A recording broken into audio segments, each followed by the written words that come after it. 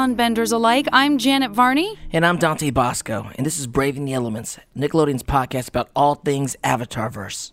And we were so excited, weren't we, buddy, to have the awesome Jason Mantzoukas on board to talk about the Northern Air Temple with us last week. He was amazing. Great conversation. However, we realized we were talking so much about the big themes of the episode and the series in general, which Jason had so many great thoughts about, that we didn't really spend that much time on the things that make that episode and Avatar in general so special. All the machines and the gadgets and stuff like Jason mentioned that tips its hand towards where we go in the Korra era. That's right. We really steered clear of that stuff because we were getting into some heavy, deep emotional themes, which, as you know, is always a thrill for me. We kind of skimmed over that stuff. So we thought, why not have a conversation that does celebrate some of the marvelous gadgetry and inventions of not just the Mechanist, but maybe even some of the other aspects of other episodes of Book One of Avatar. Then it became like, if you want to talk about stuff like that, who do you even ask? Is there such a person that it would even be worth talking to? And then we were like, oh, yes, there is. And his name is one of my favorite people, Adam Savage. Hello. Welcome. I know, there's like actually no one better in the world to talk to about these gadgetry things than Adam Savage. Oh, shucks. I am so excited to see you. We were describing your workshop in the background, and it really is one of those things that everything is just far away enough that anything could be anything. There's slots of things and stacks and piles. It's real deal, you guys. Yeah. Adam, right now, we're looking at his background, and it looks like the background of a mad scientist genius. A lot of tools. I feel like I would lose a finger on every device. Actually, early on in COVID, I almost lost a finger here in the shop. Oh my I did. I can't believe you just did that. And in the episode that we just recapped with Jason, the Mechanist actually has lost 3 of the fingers on one of his hands. That's true. The glee with which the Mechanist pops those fingers off and hurls them at Sokka really tells you that sometimes you're not wrong when you think that a scientist is an imp. The Mechanist for sure would have been a part of the Mythbusters crew, easily. Absolutely. And also I feel like King Boomy, he would have been the guy who created a bunch of stuff to try to fool the Mythbusters. He would be like their playful nemesis. The playful thing is a real specific aspect of him that I really dug, because there's a way in which Avatar always has so many different frames in each episode, but one that they never lose sight of is, what would 2 9-year-olds think of this world, place, forest? There's just so much freaking joy of, like, you see all these slides, someone's going to ride them by the end of the episode. Yes.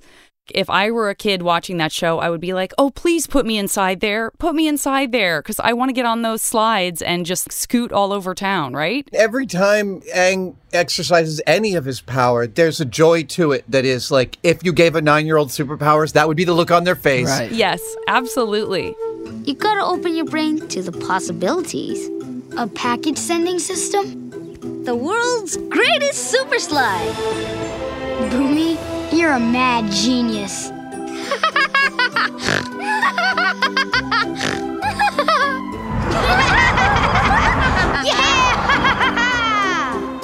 I do love that point you said, Adam, because we always discuss these heavy themes that go on in the episode, including this episode, whether it be genocide or abuse. But like you said, they never forget that they're also looking at it. If a 9-year-old's watching this cartoon, is that 9-year-old, are they enjoying it? And sometimes we get swept up in that. Like in a recent episode that we watched, Aang calls someone Master Poophead. And sometimes the moments really stand out to you where you're like, oh, that's right. I can easily analyze this as if it were Kierkegaard. Yet at the end of the day, I may hear a little farting sound, or someone might be called Master Poophead. You can't keep us here. Let us leave. Let us leave? We're in serious trouble. This guy is nuts. Speaking of how many ways it can be analyzed, I wanted to let you know, and I'm not sure if you did know, that at Weta Workshop down in Wellington, New Zealand, which is an extended part of my family, there is a weekly meetup to discuss Avatar: The Last Airbender. I didn't know that.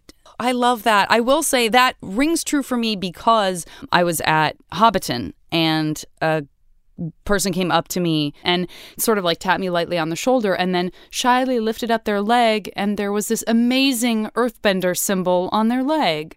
And they were like, I just wanted you to know that an earthbender works at Hobbiton. And I was like, of course an earthbender makes works at complete Hobbiton. sense. Absolutely. It's always crazy when the tattoos come out because you know you're part of one of those projects that have impacted somebody so much that they are going to put ink on their body for the rest of their life to represent that. One of the things that I love, and I think a really good reason to have you on the show, is that you, as we talk about these things that stretch across these age spans, that appeal to both kids and adults, you are one of those people who in life have a grown-up job that kids are like, if that's what growing up looks like, I'm good. Yeah, so many totally. kids are like, you just get to do those voices and that's your job. And we're like, yeah, believe it or not, we kind of get to do that. And you are a sterling in the flesh example of somebody that what you do appeals to so many different age groups.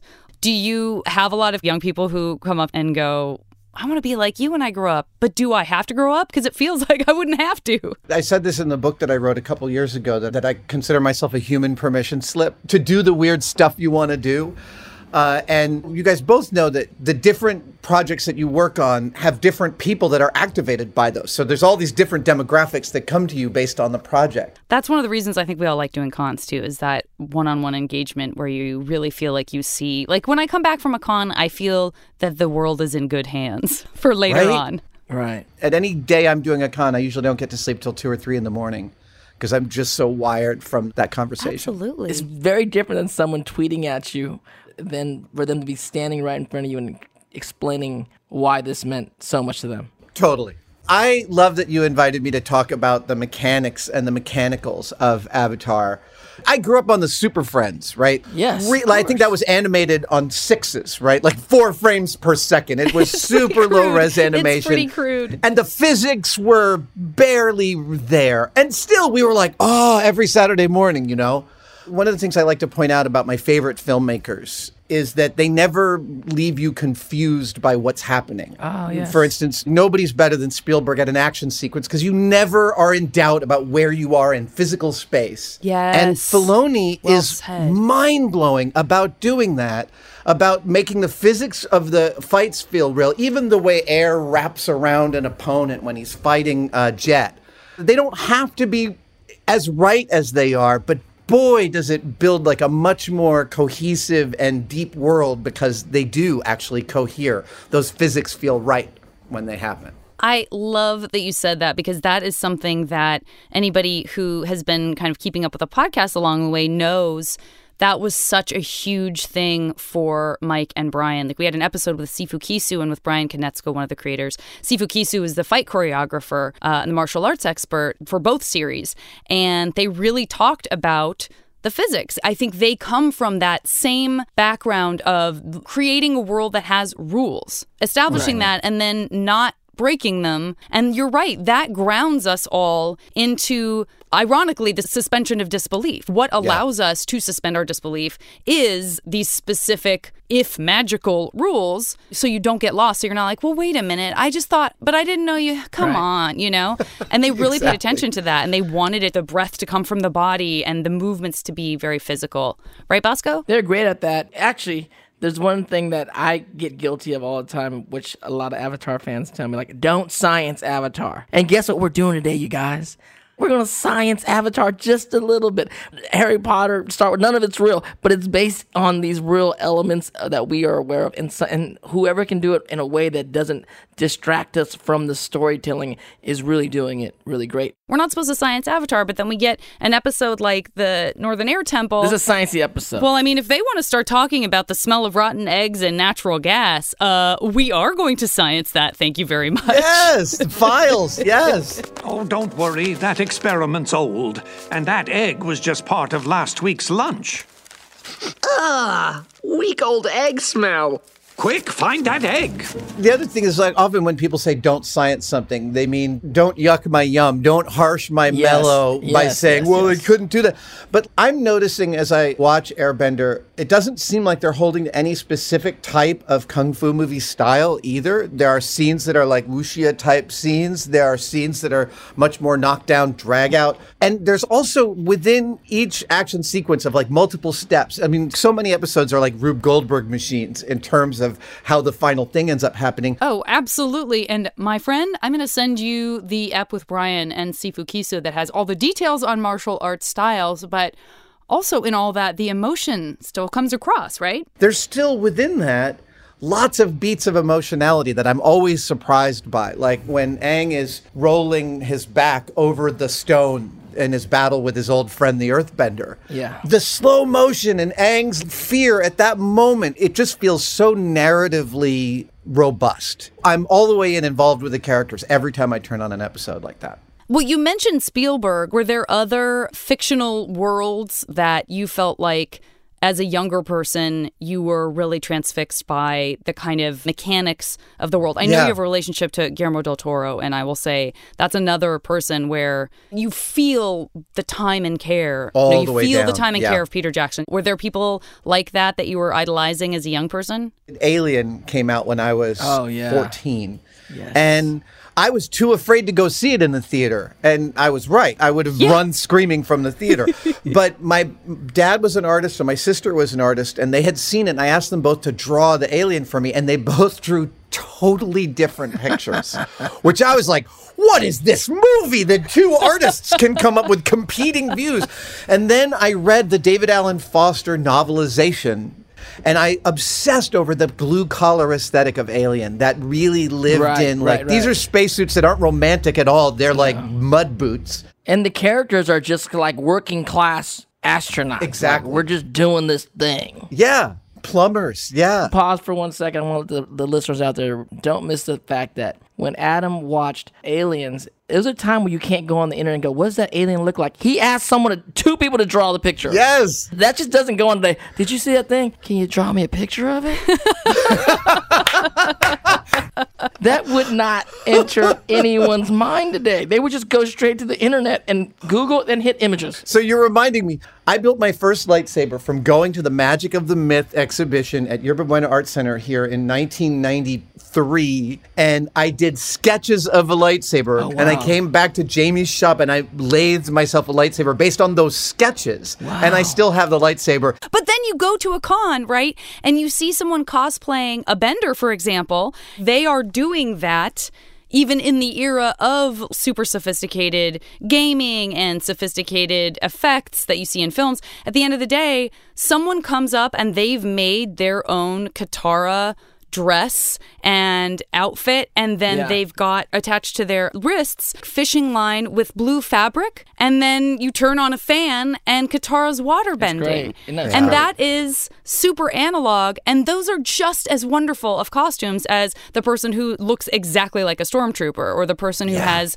all kinds of beeps and boops coming out of them because they've got like a whole system wired inside their outfit. We still feel so much joy when we see people handcraft things to symbolize magic in some way, right? The other part of that, Janet, is that when you ask them to bend, they'll hit a pose.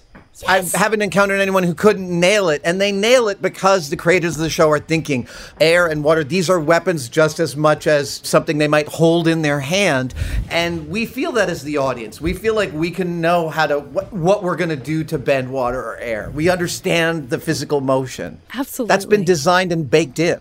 I don't know how these creators make it so detailed that we understand that it's real. It feels like it's tapping right into a 9-year-old brain. So, story about tree houses. Speaking of the episode of Jet.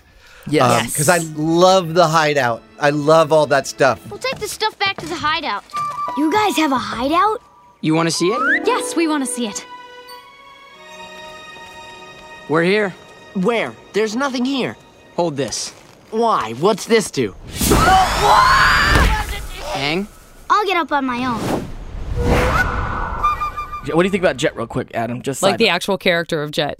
The actual character, he's a jerk. There have been a lot of conversations about people trying to change the bad boy. Oh, the really? most polarizing character in all of Avatar Airbender. Don't get me wrong, I understand why he's dreamy, but he's also a jerk.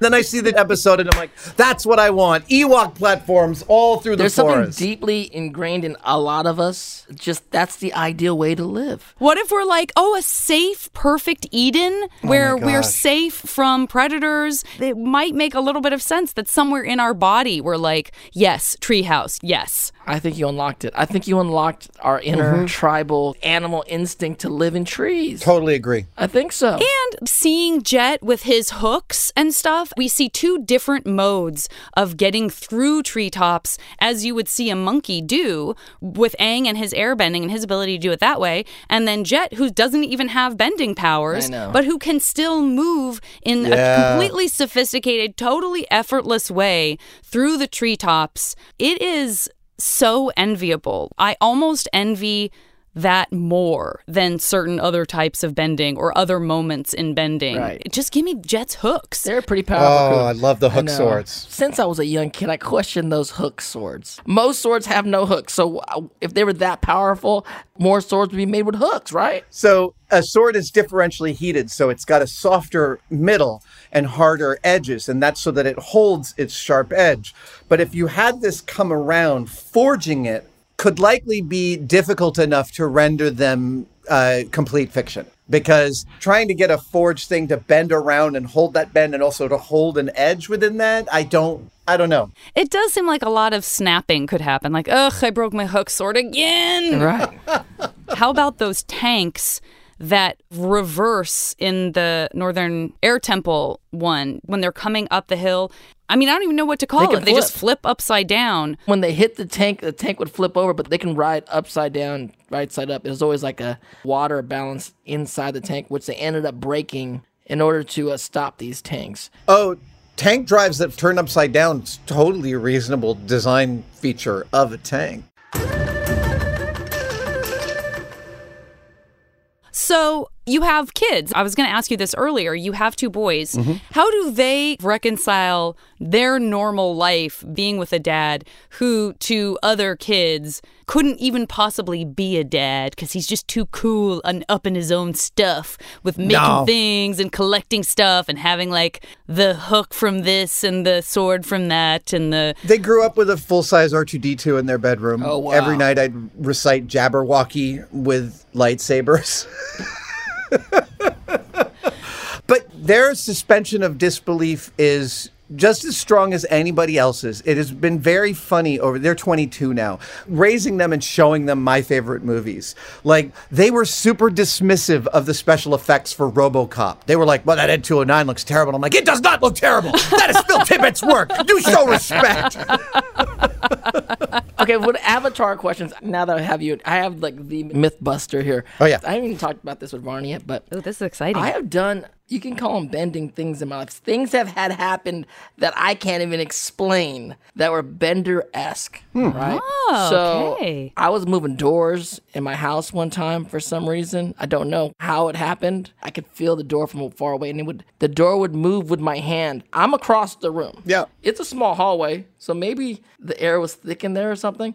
But literally, like, the door was moving with my hand in unison. Is that possible? It is certainly possible. The causality is the question. Okay. Causality. I'm sure Janet can do the trick where she can say everything you're saying as you're saying it, Right. like that improv thing. It certainly could be that you're doing something in conjunction with the door, but the causality is reversing in your head. Okay. Okay.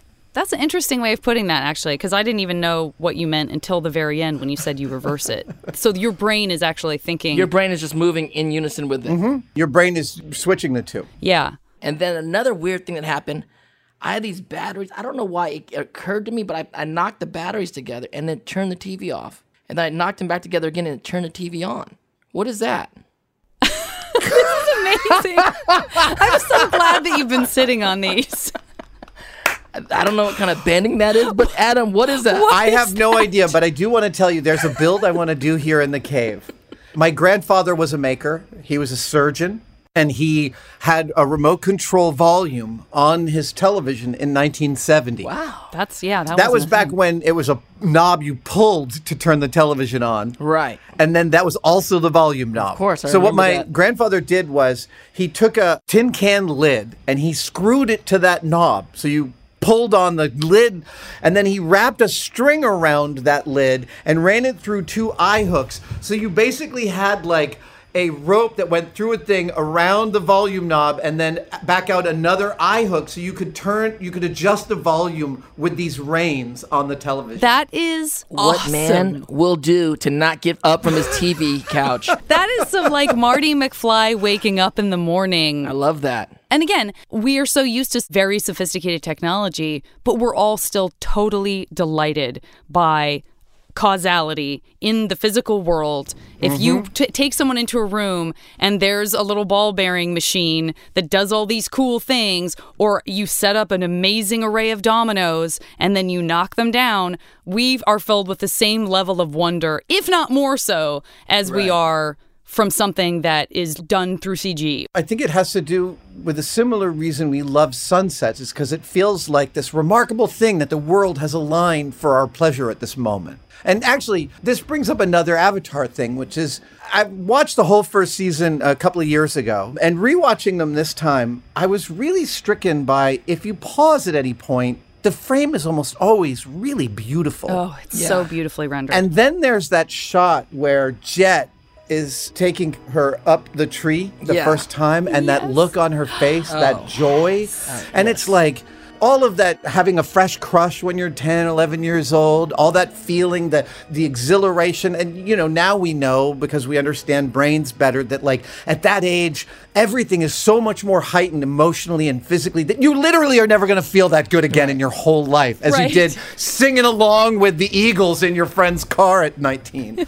Exactly. And you see all that on her face. I feel like every time I watch that show, I'm seeing someone who's paying attention to all the stages of our development as people and kind of celebrating each one of them. Yes. You're right. As they're going up into the tree lair, there's some beautiful effects that you're like, I'm so glad that they save this for these moments, right? Right. And rising. I'm in love. All the metaphors are extant. It's so lovely. Also, the other thing that occurred to me while you were talking was how much deeply hilarious physical comedy there is. Absolutely. We had Benjamin Wynn, who does all of the sound on the show, and we gave him a hard time because we said that he must have blown his whole budget on the slide whistle, because the slide whistle, it's an old classic and it works for comedic effect every time. It's easy to always refer to cartoons and think of them as a lesser art. I think culturally we naturally accrete towards doing that. I knew somebody who got themselves to Japan about 20 years ago to meet Hayao Miyazaki. And just a quick note for the listeners, we've talked about Miyazaki several times on the podcast, but just in case you keep hearing us say that name and you don't know who we're talking about, check out some of his films. You could see Spirited Away, hugely famous, a beautiful movie, Princess Mononoke. Anyway, sorry, Adam, I digress. Yeah. One of my all-time great favorite filmmakers. Of course. And they asked him why he didn't make live-action movies. And he said, why would I? I have everything I need in this room to make any universe I want. And I also feel like there's that amount of filmmaking celebration in the making of Airbender. Like, we're just going to make something that's cinematically magnificent. Yeah, absolutely. I think that's the balance of what Avatar is and why Avatar became the gateway drug to anime. It has the elements of American animation, which the legacy is Looney Tunes and slapstick comedy and having those elements of the fun American animation. But then what the Japanese anime brought in was really these heavier themes, this more cinematic way of telling stories in animation that America wasn't really doing. Avatar has a really great way of just weaving the two together. And the characters change over the course of the show. Oh, They yeah. change way more than Josie and the Pussycats ever did. Hey, you know, I don't think they were thinking about that over the years. Right. Yogi Bear, episode 1 is Yogi Bear episode 100. I mean, it's Yogi Bear. That's one of the things that we've seen happen in animation through the years as we continue to adapt comic books, right? Because comic books do allow for a lot of evolution. Somebody comes in and has a new voice. How is Kelly Sue DeConnick, who, in case folks don't know, is just an amazing artist and storyteller who had a huge impact on the world of Captain Marvel. What is she going to bring to this? And if you are one of those minds that is able to crack something new open out of a character, a beloved franchise, what have you, then you can build the world all over again. And now we're seeing more and more those places that we can really make the animation thematically sophisticated, but still appeal to younger people, that there is this whole rich, multi-layered world that you can create with each project. Okay, I want to go back to some Avatar science for a second. In this episode of the Northern Air Temple, Sokka is going down this tunnel with the Mechanist, and he's holding a lantern. The lantern, he discovers as he opens it up, is full of fireflies. And the Mechanist reveals that it's because he can't have open flame around this room that he has, because the room is full of natural gas, but the gas doesn't have an odor or anything like that. So he has no way of knowing where it is. But Sokka, the Mechanist, and an old rotten egg create a solution. How can something that's so small you can't even see it make such a big stink? That's the solution to our problem. Yeah. If we put a whole mess of rotten eggs in the cellar where the gas seeps up, The gas will mix with the smell of rotten eggs. then if there's a leak, You smell rotten eggs. Then you just follow your nose to the place where the smell is coming from. and plug up the hole where the gas is escaping. You're a genius! And they call each other genius. In the context of the show, you're like, oh, wouldn't it be funny if that were true? We gave natural gas a bad smell, so that's how we would know where it was or whatever. Exactly. That is what happened. Right, And actually, Adam? that is true. The best science teachers I had, and I submit that if you had a great science teacher, it was because they told the stories of science really well. And a bad science teacher leads you to believe that science is a whole bunch of facts to memorize by Tuesday's quiz. Right. Right. And a good science teacher teaches you that it's a set of stories that we build to tell ourselves about the universe. And this picture of the universe is not a picture of the universe. It's a picture of our best guesstimate of what the universe looks like today, and then everything's going to change tomorrow. I love that. But it's a story rather than a pinpoint. Probably been easier to memorize the stuff if I knew that story instead of all those dang facts they were trying to get me to remember. Stories are how we remember. Stories are how we build narratives to be like, you know what, if I turn around and I don't have my sharpened stick when the saber-toothed tiger comes out there, I'm going to be lunched. It's a set of actions, not just one thing to know. Right. Adam, before we let you go, we definitely would love to hear from you based on your own experience of watching the show. If you would be a certain type of bender, if the sort of physics of one type of bending appeals more, or if you can't decide, tell us why you can't decide and tell us some elements of each of those bending powers that you admire about them that makes it so hard to choose. It would be a real toss-up for me between water and earth. If you could do a Myers-Briggs for people and what their bending power would be, I would absolutely be an earthbender. Okay, I love that you brought a real-life psychological questionnaire into this, but it makes sense. My hands have to be on things in order for me to understand them. I ground myself with the things around me. But I was also a real fish in the water when I was a kid. And my mom was a bit overprotective. And one of the ways that I dealt with that was by becoming really competent. And I could hold my breath for 2 or 3 minutes and swim really well. And my ears are messed up now, so I can't put my head underwater. I haven't really been in the water in 10 years. And it's a sad loss. Like, I miss the water. I feel it whenever water's being bent on the show. I dig it. Love that. My heart just broke for you because I want you back in the water. And we all have things that we can't do anymore, or many of us do. I certainly do. But what a special treasure for you to also have, if anything, to be able to go, ugh, I relate even harder to having been able to do that and to loving this water bending, because I'm not going to have a bad experience in the water where my head's underwater now, because I'm probably not going to put myself in that situation. So everything is sort of preserved as it was when you could do all of those things. And I think there's something kind of beautiful about that. So I just got inspired by that we can maybe pitch a story to Mike and Brian about a great waterbender since he was a child, but through things that happen in their life, they can no longer waterbend. They can actually no longer even go back into the water. But somehow, magically in the world, through things that happen, his waterbending gets transferred into earthbending, and he becomes an earthbender. Oh, I love it. How about that as a spin-off series? Not the Avatar, but his bending powers transferred from water to earth. The character's name is Savage. You were asking me about what I would be bending. And when I thought about water, when I thought about being in the water as a kid and the way it felt, I think that the creators of the show have built in an idea of the bender themselves needs to literally be with what they're bending on this molecular level, right? That there's a consciousness that you are matching of yours to the material that you're moving. And they didn't have to go that far in terms of their own internal knowledge about it. And yet they did. And it's not even text, but we all understand. And that's part of Aang's journey, watching him and watching them learn how to do the bending that they do.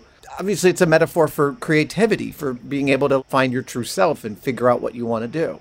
Ugh, that's so perfect. I mean, you are a bender, Adam.